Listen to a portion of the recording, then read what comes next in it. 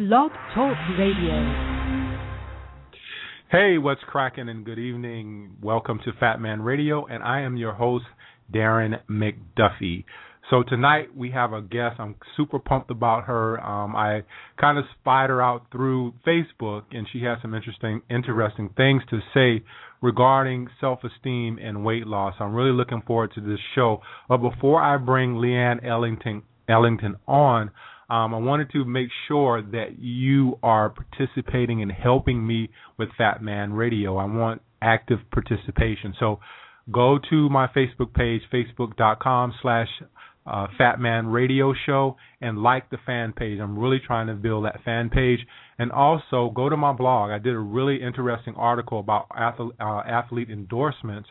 And I have some good quotes in there from Michael Phelps, who actually endorsed Subway. Never tried the product. He ended up endorsing Subway, and then took his endorsement back. He's an athlete that I admire for being able to take his endorsement back for a product that tastes like crap. So go through the blog. It's imthefatman.com, exactly like how it sounds. imthefatman.com. And as I said, I have Leanne Ellington on tonight, and I can't wait to get into the show. I'm getting ready to bring her on, so I'll bring her on. Give me a few seconds here.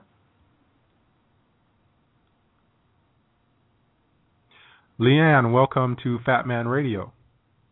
Thanks, Darren.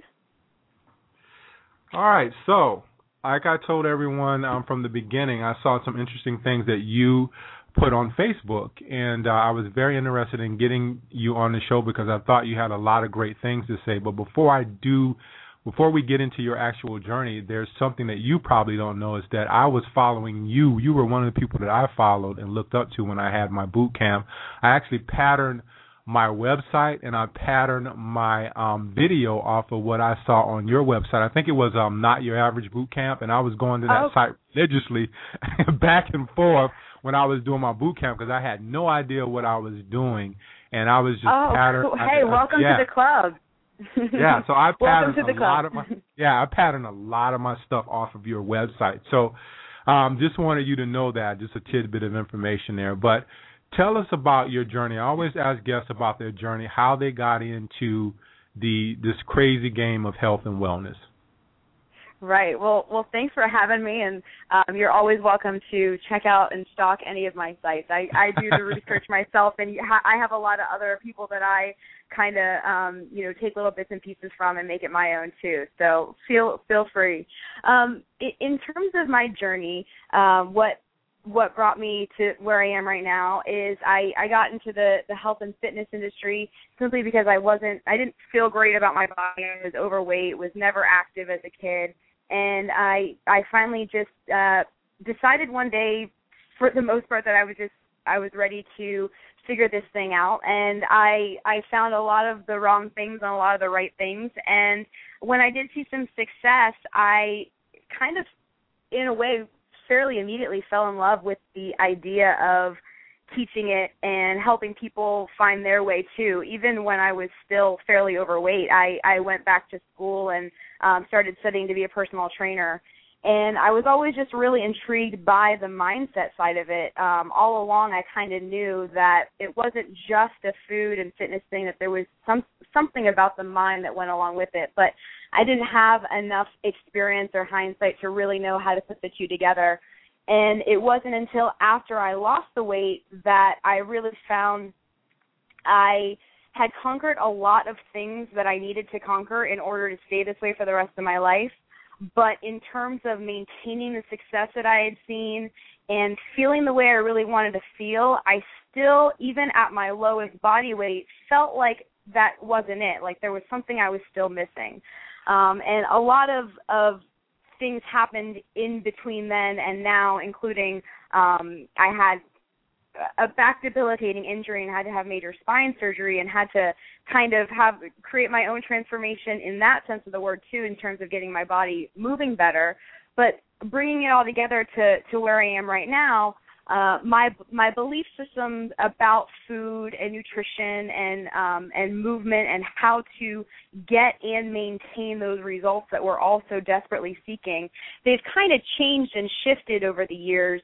And to where I am right now, I believe that there is this massive connection, and there's a bridge that I'm hoping will be really gapped in our industry to really connect the mindset side of things. And what I mean by that, first of all, is just okay, I know what to do, but how do I get myself to actually do it and follow through with it side of things? But also the beliefs that we have about ourselves, as in, I mean, the example I could give 1,000 examples, but just, wanting to lose the weight, but thinking things like, well, it's never really going to happen to me anyways, or I've tried this 1,000 times and it hasn't been a success. Why would this one be any different? So things like that, the thought process that tie into it all, so from the habits to the belief side, I feel is the biggest, if not the missing component to bringing it all together and making long-lasting change. So I think that was my roundabout way of answering your question of what my journey was that brought us here. And so there's, I've so much in between I could say, but I'll leave it at that for now. Yeah, so you said you were overweight. How overweight were you? How many pounds were you overweight, if you can put a number on it? Yeah, at the highest for me when I stopped weighing myself, I was around 240 pounds. It wasn't crazy long after that point that I was just had enough, where the pain threshold was so high that I just decided I couldn't live that way anymore.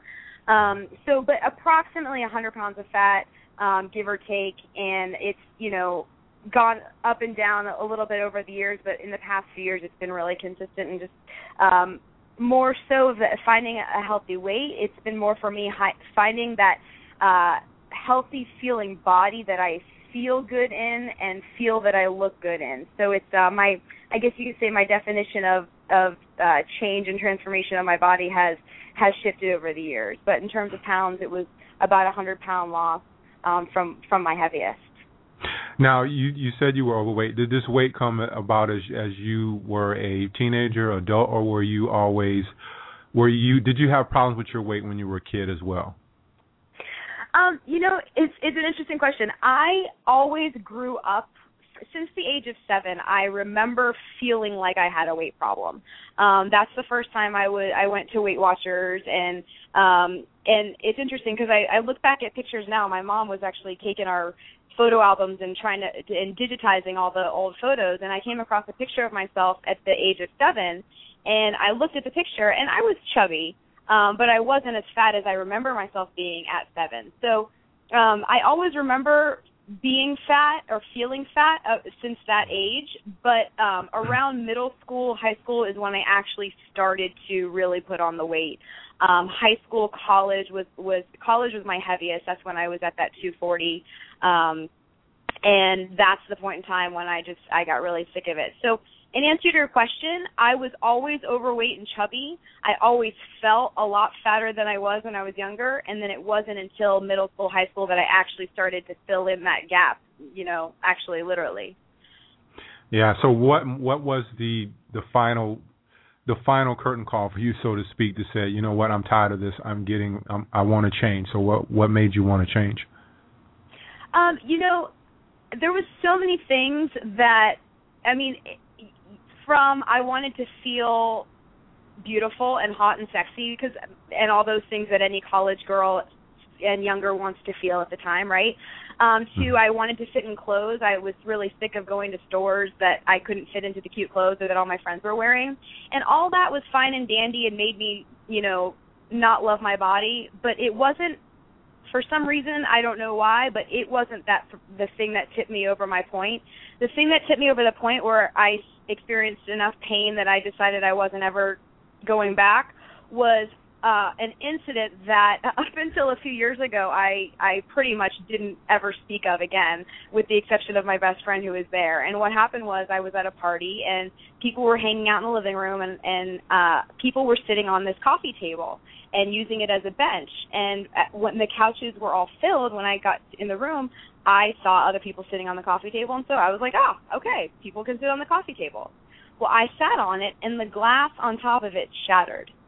And fortunately, I was around people that loved me and cared about me, and I just got up and I ran out of that room. And it's kind of a blank to me, but I remember going to my car and crying and going home, and my best friend took care of it, and and kind of smoothed over the situation. And fortunately, I paid for the glass. I went over to their house the next day and was like, here, let me pay for it. And I felt I had so much embarrassment and shame and all the things that, I felt humiliated even though nobody really made a big deal out of it.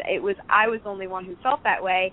It was that moment that I experienced enough pain that I was just, not to sound dramatic, but it's one of those moments where your life flashes before your eyes and you see yourself feeling this way the rest of your life, and it's like, okay, decision time. Am I going to go down this road, or am I going to do something about it and make a change? And that was the beginning of it, and there were still a lot of wrong roads and dead roads down after that, but that was really the thing that got me going. I joined Weight Watchers, and I started walking and all the things that you do when you first go to learn about getting healthy. Right. And was it a fast process? Because I know dealing with people from a personal training aspect, it's like they want results like that. It's like, okay, I want these results. I want them quickly. But the thing that I think people forget is that it's not, you didn't gain the weight fast. You gain the weight over time, and people don't realize that. So was there, how long did it take you to get to that weight where you were comfortable at and you said, you know what, now this is it. This is where I want to be? Right. The point that I'm referring to was probably about 10 years ago, a little bit more maybe. And I'll tell you this, there was about maybe like 3 years later, or while I was learning how to be a personal trainer, is when I got to the point that I knew I would never go back to like my old ways, to the just completely eating crap and being sedentary. I was already indoctrinated into a healthy lifestyle.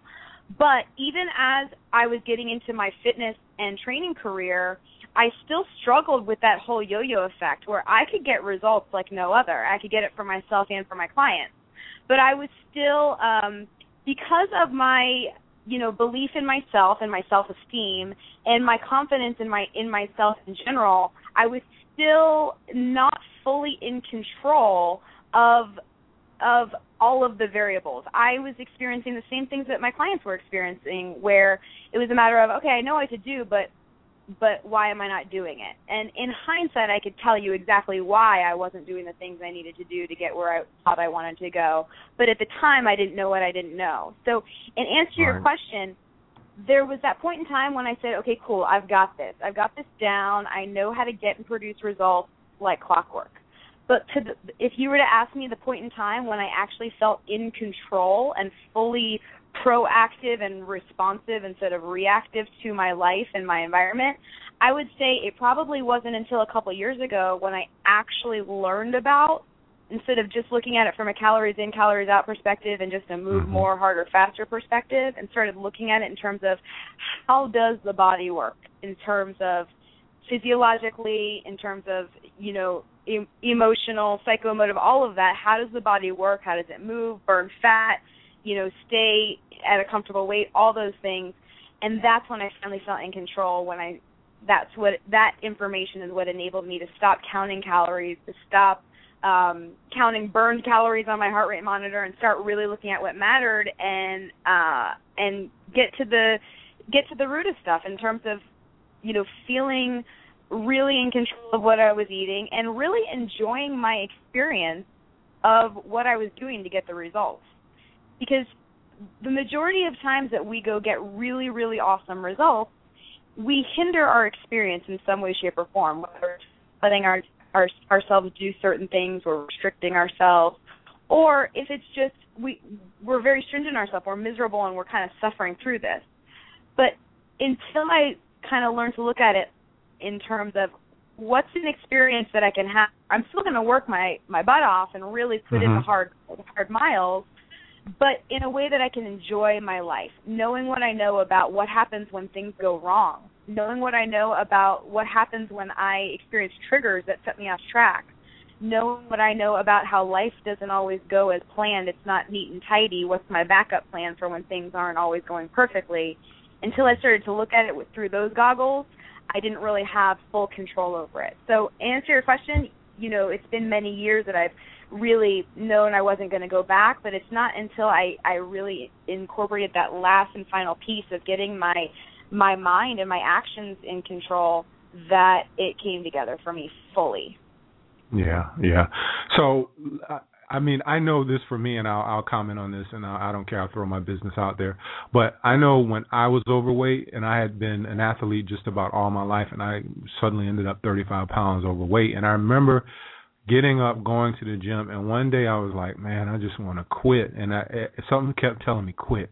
Did you ever experience that point where when you sat down that glass and you finally made your mind up, when you did start to see some results or things got hard, was it ever on your mind to actually quit? Yeah, it's interesting because I would be one of those cases of somebody who I quit more times than I didn't quit. So, yeah, I experienced wanting to quit all the time, and I will be the first to admit that I did. And quitting is, now I look back on it, every time I quit and failed, I used to look at it like, what's wrong with me? How am I not working the system? What am I not doing right? And now I'm able to go back and look at it as just data. And it's interesting because the title of this show was, self-esteem and weight loss. And my definition of self-esteem is simply the promises that you make to yourself and how much do you believe yourself when you make them that you're actually going to keep them. And so to me, self-esteem is, okay, do I believe myself when I say I'm going to do something? And so one of the things that kind of turned me around was I saw myself quitting all the time. I saw myself starting things and not finishing them. Now I can look back at them and talk to them very just matter-of-factly like I am talking to you and label them as just like, yeah, I didn't finish it. I wasn't into it. Something hadn't clicked and I didn't finish it. At the time, I looked at it with, oh, my gosh, what's wrong with me? I have no willpower. I'm self-sabotaging myself, all those things that we say to ourselves. But in reality, the way I look at self-esteem is, like I said, how much do you believe yourself when you make promises to yourself that you're actually going to keep them? Well, to me, the reason I was not keeping these promises to myself and the reason why I was always quitting or just not fulfilling, seeing things through to the end was because I was making promises and commitments that I just thought I was supposed to be making as opposed to the ones that I really, really wanted to make. So, for example, I was still, this is before I went into major research mode and studied the brain and studied, really deeply into the body and how our bodies work to move and groove and lose fat and all that good stuff. I was just kind of listening to what anybody in my industry was saying, and I'd be like, oh, you're supposed to cut carbs? Okay, cool, try that. You're supposed to not eat before 4 and after 4:04? Okay, cool, let me try that. And I was still I had entered the fitness arena, but I was still pliable by the rest of my industry. And and so it wasn't until I got to the point that I said, wait a minute, Leanne, there's something going on here because we've all been in the zone before, right? When our life is working, when you couldn't pull our eyes off of the goal, when we're so inspired by something that, a fire-breathing dragon and a tornado couldn't tear you away from doing whatever you had to do to get there. We've all been there, right? I've been there. I've been there. Right. We all have that thing where, like, we just went after it and we got it and we didn't stop and we didn't turn back and nothing could have taken our eyes off the prize. So I knew that wasn't happening with all those programs that I had tried that I kept quitting. Because if that was the case, if I was so inspired by them, then you wouldn't have had to motivate me to stay, or I wouldn't have had to motivate myself, right? Right. So in terms of self-esteem, how do you get yourself to believe yourself when you make promises to yourself? Because we're all so good about, I'm so good about my word. When I tell somebody I'm going to do it, I'm going to do it. And most of us really are to other people. But when it comes to ourselves, when we make commitments to ourselves, I find for myself this is the hardest part. And when I ask all of my community and my clients what they say, time and time again I hear, oh yeah, you can count on me, anybody else can count on me, but when I say it to myself, I don't follow through. I don't ever follow through on the stuff I say to myself, or not always. And it's one of those things, it's like, well, why don't we keep promises to other people, but why don't we keep them to ourselves? Well, when we're keeping promises to other people, there's something on the line, right? There's some sort of accountability, whether it's your friend will be mad at you or somebody will call you out or whatever it is. Or you might actually be hopefully inspired to just do nice things for other people and want to be reliable and keep your word, right? But right. we don't think about that when we let ourselves down with the promises we make to ourselves. Well, why is that? And what I believe is that it really is a matter of the difference in definition between inspiration and motivation. And I had to learn a lot of wrong ways to learn the difference between motivation and inspiration. But inspiration to me is when you're so internally inspired because you want it so badly for you to be the person that you want to be that nothing can tear your eye off the prize. And motivation to me is when you want it so badly because of some sort of external force, whether it's what you think people want, what you think is the right way, what you think you're supposed to be doing or where you think you should be, or it could be a number of things. It could be actually somebody that you know saying, I think you should do this. But to me, that's the difference between motivation and inspiration. One, it really comes from within. Inspiration comes from within. And motivation comes from some external force. And I believe that the distinction between the two is the make or break difference between following through on the promises you make to yourself. Because if you do just a little bit of kind of like backwards math, and sometimes I'm known for using analogies that don't make sense. So the term backwards math might not even apply to what I'm about to say, but you can tell me in a minute if it does. But if you look at it logically backwards or backwards logically, you're not going to have to convince yourself or motivate yourself to stay the course if it's something that you truly, truly, truly deep down in your gut want for you. It's those things that you don't really want. You're just doing it because you think you should, or you think it might be the way, or because somebody told you to, or for who knows why. Those are the things that what's going to keep you motivated after you read that image on Pinterest or on Facebook that made you excited. What keeps you motivated after that? Yeah. So, go ahead. No, I was just going to say a lot of people just don't dig deep enough. And I know one of the things they teach you when you have someone that comes in for a boot camp, and you're probably familiar with this, and I've used it, is to really ask people why and get over the whole surface thing, because a lot of people will give you that surface shit is what I call it. And it's like, okay, I just want to look good in my clothes, but it's never that. It's always going deeper to really figure out what's going on, because a lot of us have emotions that we don't really want to share with people. But if you dig deep enough and you get up under the surface stuff, then you really figure out what really motivates this person. And I don't think that there's enough being done about that today, and I just think that a lot of people don't keep commitments because they don't get to that deeper part of them where they're saying, okay, well, why do I want to do this? Why do I want to lose weight? What's going to make me stick with this? And I know you can identify with that, Leanne. Absolutely. It's one of the things that kind of there's so many different things that I learned as I was going through my journey that for a little while I kind of got mad at the industry, the fitness industry and the health industry. Now I just look at it as, you know what, there's different strokes for different folks. But one of the things that is really kind of chiseled in my mind over the years is that it really does have to be deeper than that for lasting change. Now, don't get me wrong. There's people that they really just want to lose weight. Like they feel confident in their lives. They love their life. They're feeling good. They just would really actually like to feel better in clothes and stuff like that. But most people, it is deeper than that. But it doesn't have to be that much deeper to go find out what people want. And the reason I bring that up is because I believe that it's actually really easy, and you don't have to go through all this pain and sitting on a couch talking to a therapist, talking about your traumatic childhood experience being left at a grocery store to go figure it out. I believe it's as easy and as simple as asking yourself the right questions.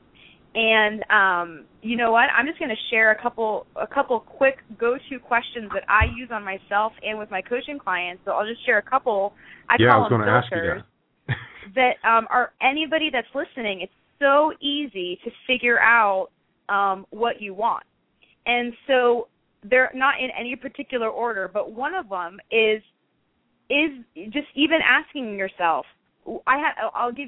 Let me give you a little example, and then I'll tell you the question. So I had a coaching call, and one of my clients said, I'm either talking myself into something or talking myself out of something. And we talked about that for a moment because I said to her, I was like, wait a minute, that's such a powerful statement for you to, like, know about yourself and be aware of yourself. And she's like, yeah, it's weird. I'm either, and she said it again, I'm either talking myself into something, into doing something, or talking myself out of doing something, like living in the gray. And so it's as simple as not knowing what you want, if that's the case. Now, I just played amateur psychologist and told you that, but it's what I believe. But here's a question to even just figure out if that's true for you, because that might be what I think, but there might be other people that see different things from that. So a simple question, if you find yourself in a situation where you don't know exactly where you're going, or you feel like you're going through the motions of things, like somebody wants to lose weight and they're eating what somebody told them to eat, or they're moving how somebody told them to move, but they're just not feeling it, they're not staying motivated, a good question to ask yourself is this something that I'm doing because I think I should or because someone said to, or is this something I'm doing because I really want to? So that's one question that I use. And another question is, does this make me a better version of myself? Because here's the thing. If somebody tells me to cut out everything in life that I like to eat and replace it with very, very nutritionally not dense foods that leave me hungry and cranky and tired and yearning for the nearest drive-thru, I'm not going to really enjoy my experience of life. And no, that doesn't make me a better version of myself. Will it make me maybe lose some scale weight very, very short term? Yeah, probably. But it's not making me a better version of myself. So I found that when I was doing the kind of go eat this, go move that way, and telling my clients exactly what to do, I was actually facing more resistance than compliance, because I was telling them to cut out everything they like to eat and do all the things they don't like to do. So in terms of questions, one of the questions I also ask my clients is, what do you like? What do you know works for you? I mean, I have a client who she loves chocolate. She loves it. And what she basically more or less told me is, if living in a world where I love chocolate's wrong, I don't want to be right. No, she said that she really just did, I heard her say she didn't want to give up chocolate. And so I finally asked her, what would happen if we had a nutrition, your plan that included chocolate in this controlled fashion? Because she said she also liked to feel like she was actually in control of what she was eating and intentionally eating. So we came up with some rules where she could eat chocolate in moderation every day.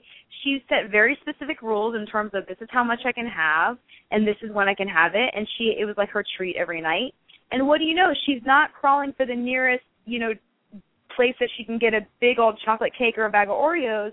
She doesn't feel confined or restricted, and she gets to have this little treat every night and still work towards her goals.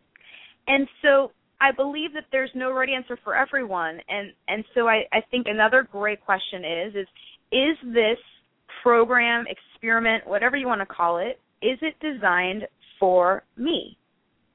Right. Is it designed for me?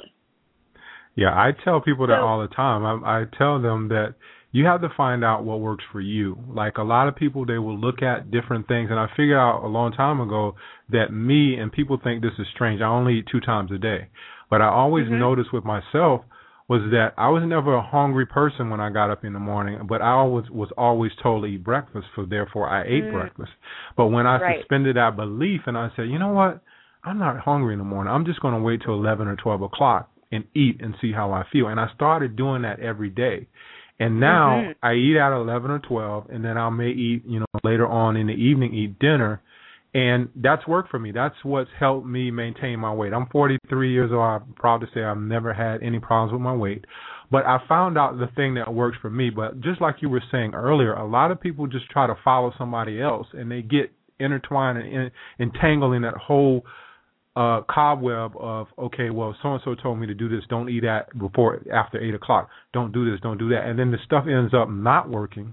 And then it also ends up getting them so confused that they're just sitting there and they're not really wanting to take any action because nothing is working, because they're in all different directions. It's kind of like tying somebody on horseback and tying 2 legs on horses and telling the horses to go in opposite directions. So I think that's Right. really important what you're saying as far as, find out what works for you and incorporate those things. There's nothing wrong with eating a little chocolate. There's nothing wrong with eating, some things that you like. I'm not one of those people that I totally wiped out everything because I suddenly became healthy. I still like to eat certain things. But, I do things in moderation. Absolutely. And, going back to the concept of self-esteem, where, your esteem, your confidence in yourself or your belief in yourself is only dependent on how much you actually believe yourself. So how much are you going to believe yourself when you set yourself up on a plan that wasn't designed for you, that you don't like it? You're going to have to really, really motivate yourself to do it until you don't anymore.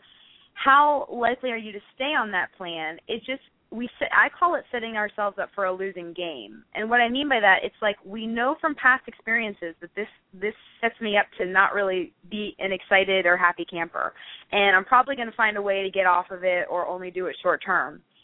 It's when we know that information about ourselves, but we're not either aware of it or we discard it as useful information.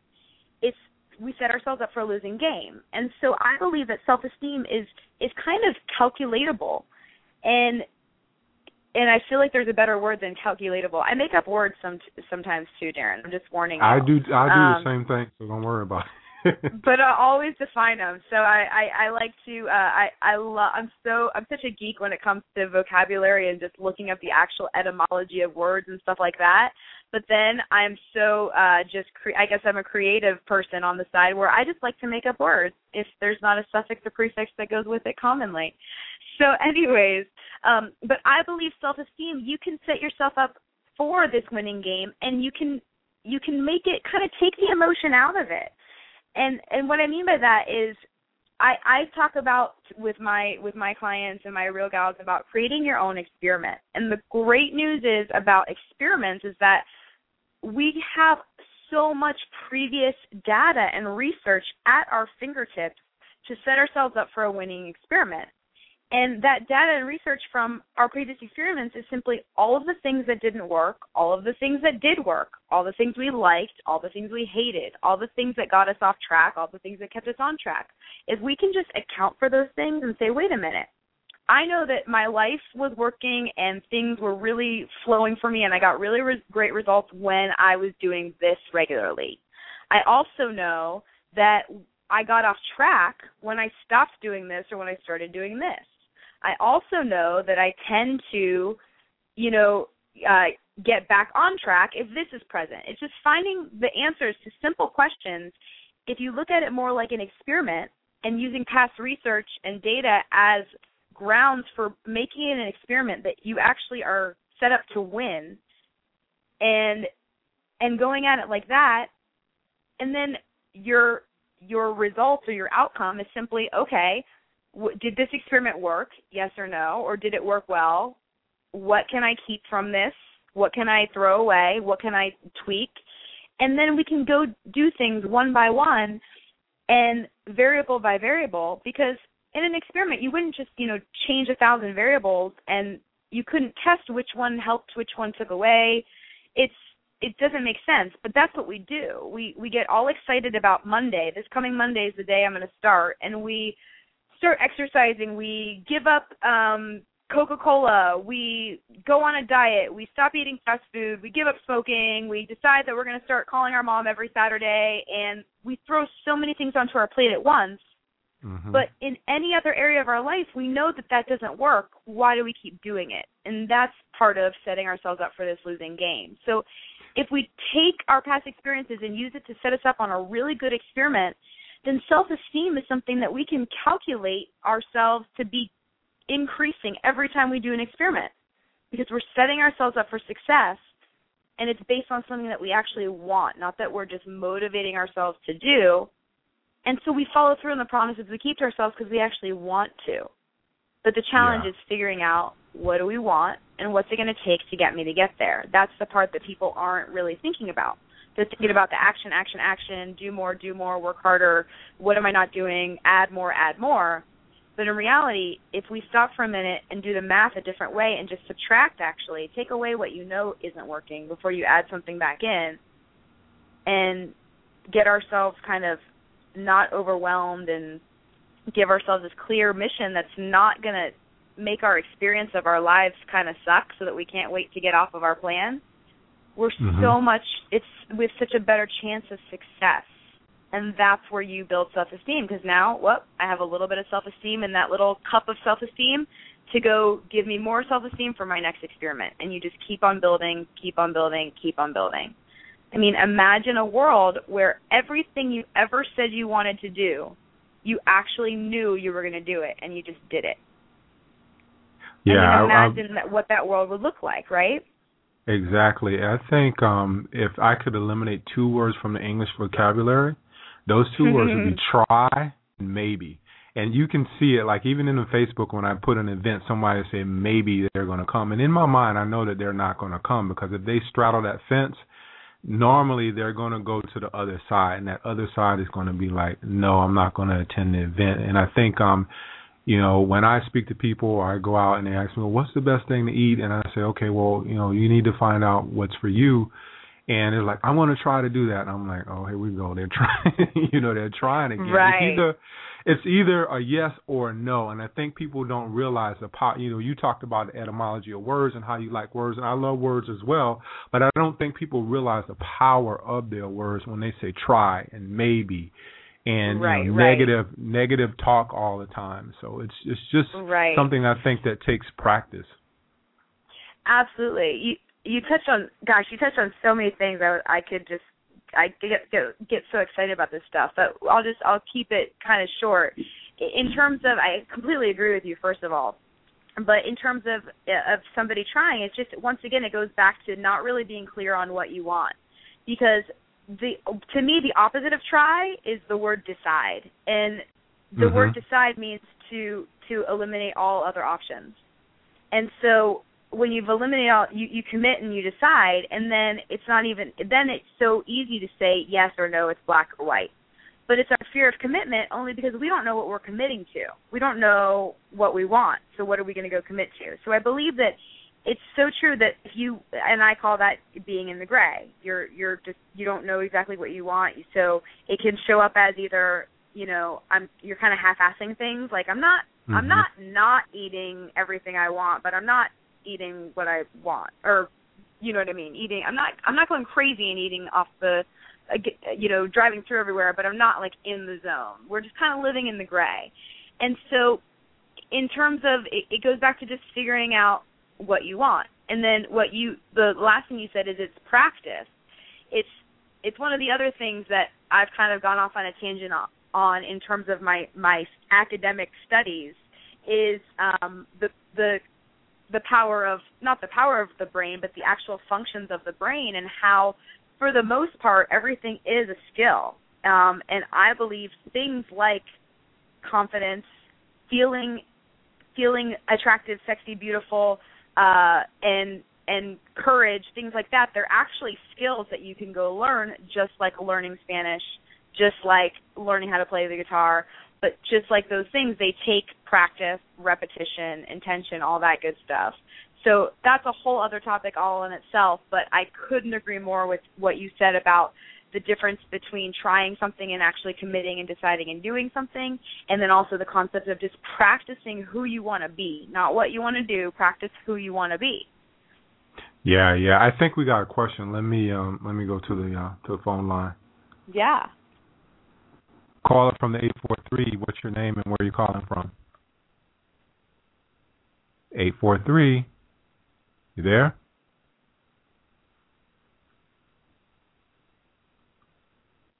Guess they're not there. Got a I'll put them on mute. Yeah, I'll put them on mute. Maybe I'll come back to them. Maybe they just called in the list. Refrigerator running? No, I'm just kidding. Yeah. But yeah, I totally agree with you. Now let's get into more aspects of just talking about women, because when I had my boot camp, I dealt with women, and I saw a lot of really just kind of low self-esteem issues. And what are some of the things? Because I know your boot camp, you mainly dealt with women, correct? Yes, I deal exclusively with women. Mm-hmm. Yeah. So what are some of the things that you see that are stopping women when it comes to low self-esteem? I know for me, there's a lot of stuff that I see in the media that I don't really agree with, and it's just always that you have to be the size of a twig, and men don't like curves and all of this stuff. But there's someone else out there that's dictating that. But what are some of the things that you came up against when you were coaching people, as far as just self-esteem issues? Yeah, I think there's two kind of sectors of that, and I would put it into two different categories, and one would be self-esteem, like we talked about, your belief in yourself when you make promises to yourself. And I think the other big one would be self-image, how you see and perceive yourself. And so I think those two things are the biggest roadblocks, and what comes into play in terms of that are, confidence is a big one. It's belief in oneself. And feeling belief in yourself. So confidence can show up in so many different ways, whether it's how you walk into a room to, yes, I believe in myself that I'm actually going to follow through on this. The other side of it is, I think a part of it is the difference between fear, just being there, and fear stopping us.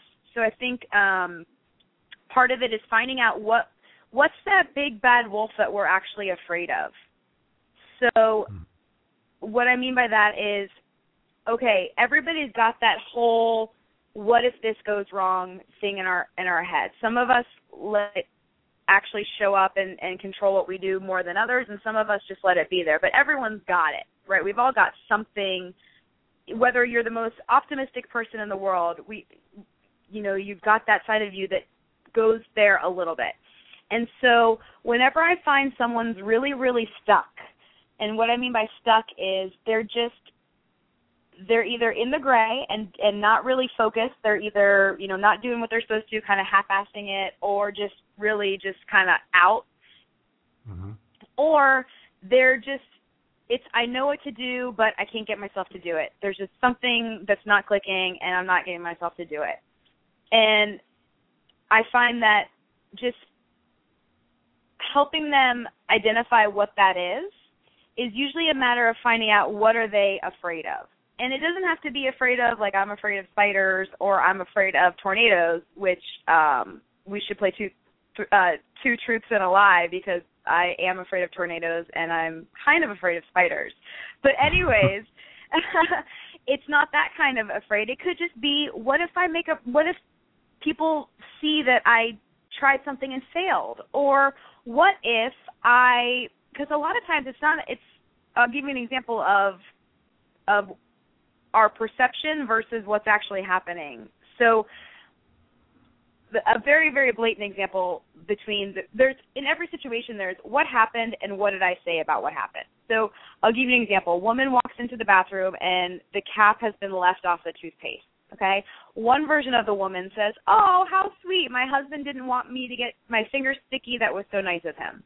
And one woman said, the other version of the same woman says, "Oh my gosh, he's divorcing me." Right? What happened. The cap was left off the toothpaste. One woman said one thing and one version of herself said the other. So it's all about perception, right? So right. In terms of so one woman may not have made it to her workout, right? And part of her brain, I'll actually use a real example, didn't make it to her workout because she got a flat tire. I actually coached one of my clients through this. She was very, very upset because she got a flat tire and couldn't make it to her workout. And when we were talking about it, I asked her, I said, if everything was in your power and you had the ability to get to the workout, would you have been there? And she was like, yes, you don't understand. I was so upset when I didn't get there. Her intention was to get to the workout, right? Mm-hmm. It was out of her control that she didn't. It was a flat tire, right? So, right. But her perception looked at that as wrong versus just the perception of I had a flat tire. It was out of my control. It wasn't anything I could do. And right. It may seem like a very minor distinction over a flat tire, but I look for patterns. I'm in myself. Because, by the way, everything I'm talking about, it's not me sitting here on the call being like, oh, this is when I used to be like that I'm referring to this. I don't deal with that stuff anymore. I've mastered it. That's so not even true, not even close. I'm still dealing with this stuff every day, and the stuff that I'm sharing with you about the coaching questions that I ask my clients, They're the same filters that I use on myself when I get a little crazy or I get a little bit down on myself or if I feel like I'm getting out of my zone or whatnot. So everything I'm saying is in this, you know, I experience it still every day way. But simply that difference between I had a flat tire and it's my fault, I suck, versus I had a flat tire, period. I had a flat tire. That's it. The difference between those two mindsets is a set of patterns that probably shows up in other areas of that person's life, right, looking for patterns. And so one pattern is I turn on myself, and one pattern is I just assess the situations as they actually happened, what I call, like, reality, right? So if we can look for patterns like that and then kind of show ourselves, wait a minute, that's just what I said about it. That's not what actually happened. It takes a certain amount of self-awareness, right? Then we can go look for it the next time it shows up and then be like, wait a minute, am I just kind of being a jerk to myself right now? And it's just a matter of asking ourselves when we feel something, wait a minute, is this real? Is this really happening right now, or is this what I'm saying about what happened? Because chances are that's what's keeping women stuck. It's when they hit that point. If you can find where things, we talk about what to do, how to find success on a meal plan or a workout or anything, right? But nobody's talking about what happens when things are going right and then they don't anymore. That's where you find out the things that are holding them back, and that usually comes back to self-image, self-esteem, how they feel about themselves. And it's just a matter of just kind of facing the big bad wolf and exploring those things that go wrong without shame or judgment, and using it once again just as data and taking the emotion out of it and not beating ourselves up and just saying, that happened. That obviously wasn't the right route for me. Right. Let me, if we're about to wrap up the show here, I think we got like 15 more minutes. So if you have a question, call in. Number is 646-716-9371. 646-716-9371. If you have a question for Leanne and want to get on the air, call in, hit 1, and you'll be on the air. I'm going to go back to this person and see if they are either just holding on, listening to the show, or they actually have a question, Leanne. So hold for me. Okay, cool. Caller from the 843, you're on the air. What's your name? Where are you calling from? 843. Going once. Going twice. All right. I guess they're just holding, listening to the show. It's so funny how people are afraid to ask questions, and I used to be like that when I was in high school. I hated for the teacher to call on me. And I was very, very shy, and it just so happens that, my mom used to tell me all the time, closed mouths never get fed. And that always stuck in my head. It always stuck in my head, and then as I got a little bit more mature, I started to ask questions. I always thought people would look at me like the green monster in the room with one eye if I asked a question, but you have to ask questions. Don't be shy. So there you go. One of my questions for you is that I notice this a lot, and I notice this with men, and I notice it more so when I was working with women. It's the whole self-sabotage thing, the whole thing of, I'm just going to sabotage myself and just say, okay, you know what, I tried. There's that word again. But why do you think, and you mentioned this earlier, that you kept, going and you would quit, and you go and you would quit. Why do you think that women sabotage themselves especially when it comes to the whole weight loss thing? It's funny because self-sabotage is a term that I used to use about myself all the time. And now if you ask me about self-sabotage, I personally believe it's just a term that we use, and it doesn't even really exist. Because if you think about it, how many people actually say, you know what, I think I'm going to go sabotage myself today. I think, that sounds good. I don't really have anything on the calendar. Maybe I'll, run into a burning building or, so self-sabotage is just this personal thing that we don't do it. Now, not on a conscious level, right? But no. Only form of self-sabotage that could really be classified as self-sabotage would be continually, once you know that you've been doing it, setting yourself up for what I was calling before a losing game. So the only form of self-sabotage to me, in my mind, is when you knowingly put yourself through something that you know doesn't make you enjoy experience of life, that you know doesn't make you a better version of yourself. And so what I mean by that is if you find out, because the thing that takes us off point or gets our eye off the prize is usually the things that we don't like, right? It's usually the things that we don't want to do or that we're not looking forward to or that we don't like. We want to change and we feel this discomfort, this resistance, right? Right. So if we can find out what those things are, and it doesn't take a rocket scientist to figure it out, because if you've been on enough failed diets or failed programs, and most people have, right? Because what's the rate of the retention rate of results is not very high, just statistically speaking. So most people have a lot of data that they're just discarding and with shame and actually not talking about it, because in a way it's a shameful thing. Like, oh, I don't want to talk about that. That didn't work out very well. You don't go talk about your failures very often. You know what I mean? Yeah. But if you just turn off that whole judgment of yourself thing and stop looking at it as a failure and look at it just as wait a minute, that's something that was not the right thing for me. It didn't work. Because if it was the right thing for me, it would have worked, right? I wouldn't be here. So go back at that archive of things that didn't work and just say, wait a minute, that didn't work for me. Let's make sure that's not part of my future plan. It's like, people that say to me, hey, I'm going to start running. I think it'll help me lose weight. My first question for them is, do you like running? And 9 times out of 10, now granted, there's people that like running, but 9 times out of 10, they're like, oh, I hate it. And my question is, why do you want to do that? Well, I have a friend and she runs and I love her body. She's got nice thighs and blah, blah, blah. And, and it's just one of those things where we hear about somebody having success with something and we automatically think it's for us, but without using our experience and our hindsight to know that it's not for us. Now, maybe you don't know and you don't have any experience to tell. Well, by all means, go try it. Go try new things, right? But that's not what I'm talking about here. I'm talking about this archive of past experiences that we have that is just pure and golden nuggets of data for us to go take and use to our advantage and go not set us up for a losing game. And what happens when you don't have yourself playing a losing game? There's no self-sabotage going on because you're not sabotaging yourself. You're finding that it's easy to stick to because it's a game that you've designed to win with an experience that you like that also gets you results. So I think that the term self-sabotage has kind of gotten a bad rap, or it's kind of been given more meaning in reality than it deserves, and it's easy to just knock it out of there and say, wait a minute.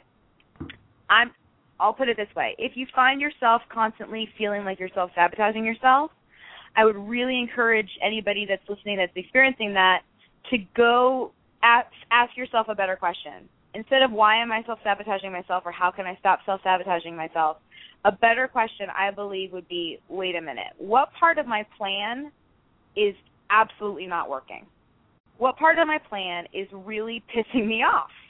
What part of my plan is causing me to not enjoy my experience of life? What can you take out? There will be things that I guarantee are glaringly obvious, and get rid of those things, and the self-sabotage you'll all of a sudden find it's not happening. Yeah, Does that make sense? That makes a lot of sense. What's your take on worthiness? Some people just deem that they're not worthy. I meet people all the time, and they're like, well, you can tell that in their mind, they're like, well, I'm not worthy enough to get to this ideal weight that I want, or I'm not worthy enough to move forward in my life to do something that I really love, that's something that I'm passionate about. What's your whole take on that? Right. I could go off on that. It could be a whole nother show. So to make sure that I don't go off on a tangent, I'm going to be very, very concise with so that I don't open this can of worms, because it's such an amazing topic and such an important one. But I'll say a few things about worthiness. The first thing I'll say about worthiness is it's a decision. You can just I believe you can decide today or tomorrow whether or not you feel worthy or not. Now, I just oversimplified it. It's not that easy, because I believe that your basis of whether or not you think you're worthy or not is based on all your past experiences and past what I call programming. So, what did who you deemed an authority or an expert or just somebody you looked up to in your life, whether it be a brother, a mom, a teacher, a famous superstar, what input have you had going into your brain about what is worthy and how you measure up to it. Worthiness is just a measuring stick, a measuring tool, but the thing that is skewed is that we all have different units of measure for worthiness, and that's based on our definitions of things like what does success mean, what's happiness, what's good, what's smart, what's bad, and we all have different definitions of it. So without going off on a tangent, I think it's comprised of it's a decision. You can decide to maybe not necessarily decide, okay, I'm worthy today versus I didn't feel this way yesterday, but you can go decide to do what you need to do to feel worthy, to upgrade your belief in yourself, right? And the other thing I'll say about it is not that it's not your fault whether or not you feel worthy, but it really is based on the programming and the input that's gone into you up until today. And that is beyond you. You know what I mean? Yeah, I know exactly what you mean. And I shared this with you off the air before we even came on, the fact that, I started a boot camp, and the boot camp didn't actually work out the way that I intended to be, and that's what kind of pushed me into the whole nutrition thing. But I realized that through that whole experience and the whole what I learned was that I always centered my whole thing on failure, the fear of failure. Like, what if I fail? What if I fail? I never focused on success when I was having a boot camp. It was always this whole fear of failure. And one of the things that I did, and I talked about this openly when I first started the show, is just started going to hypnotherapy, and she started working with me. And through that experience, what I realized is this whole fear of failure dealt with when I was a kid. When I was a kid, I had problems learning, like simple things like how to count, how to do multiplication. I had trouble learning my colors. And I always carried this belief with me that, I was going to fail at everything. And I've kind of worked myself out of that by going to these hypnotherapy sessions. So, I wanted to share that with people because I think like you said, we all go through those things, and I think that there's nobody out there that's 100% confident. I played basketball in front of thousands of people, but I was always comfortable getting out on the court. But when it was time for me to set up a boot camp, it's like, oh my God, I'm going to fail. And I think a lot of people go through that, and it's just about changing your beliefs, and that's what you hit on tonight, about really changing your beliefs and really making something that's for you, individualizing your program so that it fits you. Absolutely. Yeah. So, I didn't have anything else for you. I know that you have your, the Real Gal experience or experiment, or what is, how can they get in contact with you? Right, yeah. We if they go to it's just realgalexperience.com, and currently we have a 7-day mini experiment. I believe in the concept of an experiment where there is no, right or wrong way for you to do anything unless you deem it that way. And so I believe the only way to go figure out what the right experience for you is to actually go experience it. And so there's the ability to download a 7-day mini experiment over at realgalexperience.com. Great. Hey, I actually want to have you back on because I think an hour doesn't do you any justice. And once I get this show built up a little bit more, I'd actually love to have you back on and just have a show just for women, because I don't think there's enough that's being done out there for women. And there's a lot of health issues that are going on with our women right now, and I just think that, I like I said, I'd love to have you back on and just talk more in depth and actually get some more audience participation and have people ask some questions and have you answer those questions, because I think you have a lot to offer, because you've been through all this stuff.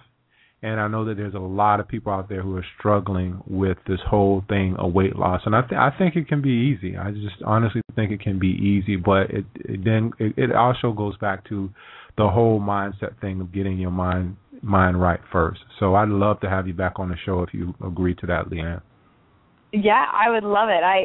To me, it's like, those people can talk about sports all day long and people can talk about certain things all day long. This is the stuff that it's my passion and my purpose. I love talking about it. So anytime, I had a blast, really. Yeah. Thank you for being on the show. And actually, next time we're going to make it a little bit longer. And okay, cool. Thank you so much for being on the show, and I'll continue to follow you on Facebook and see what you're doing, and we'll have you back on probably in the new year because there's a lot of things that I want to do in 2014 and ramp up the show a lot more. So thank you again for being on the show. Beautiful. Absolutely. It's a pleasure, Darren. Thanks so much for having me. All right. Thanks, Leanne. All right. Thanks so much. Good night. Yeah, you have a good night. Bye-bye. Thanks.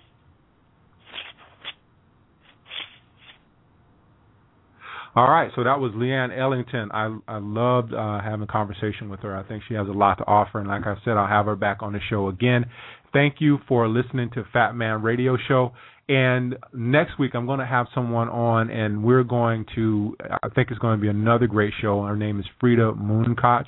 I know I'm probably butchering her name, but we're going to talk about ketogenic diets. We're going to talk about what Frida eats, how she came back from illness and sickness by eating the right things, and her whole thing is defying age with food. So we're going to talk about that next week, next Thursday at the same time. So again, Darren McDuffie, a.k.a. the Fat Man, helping you become perfectly healthy and toned, and I will see you next time, same fat time, same fat channel. Thanks for listening. Good night.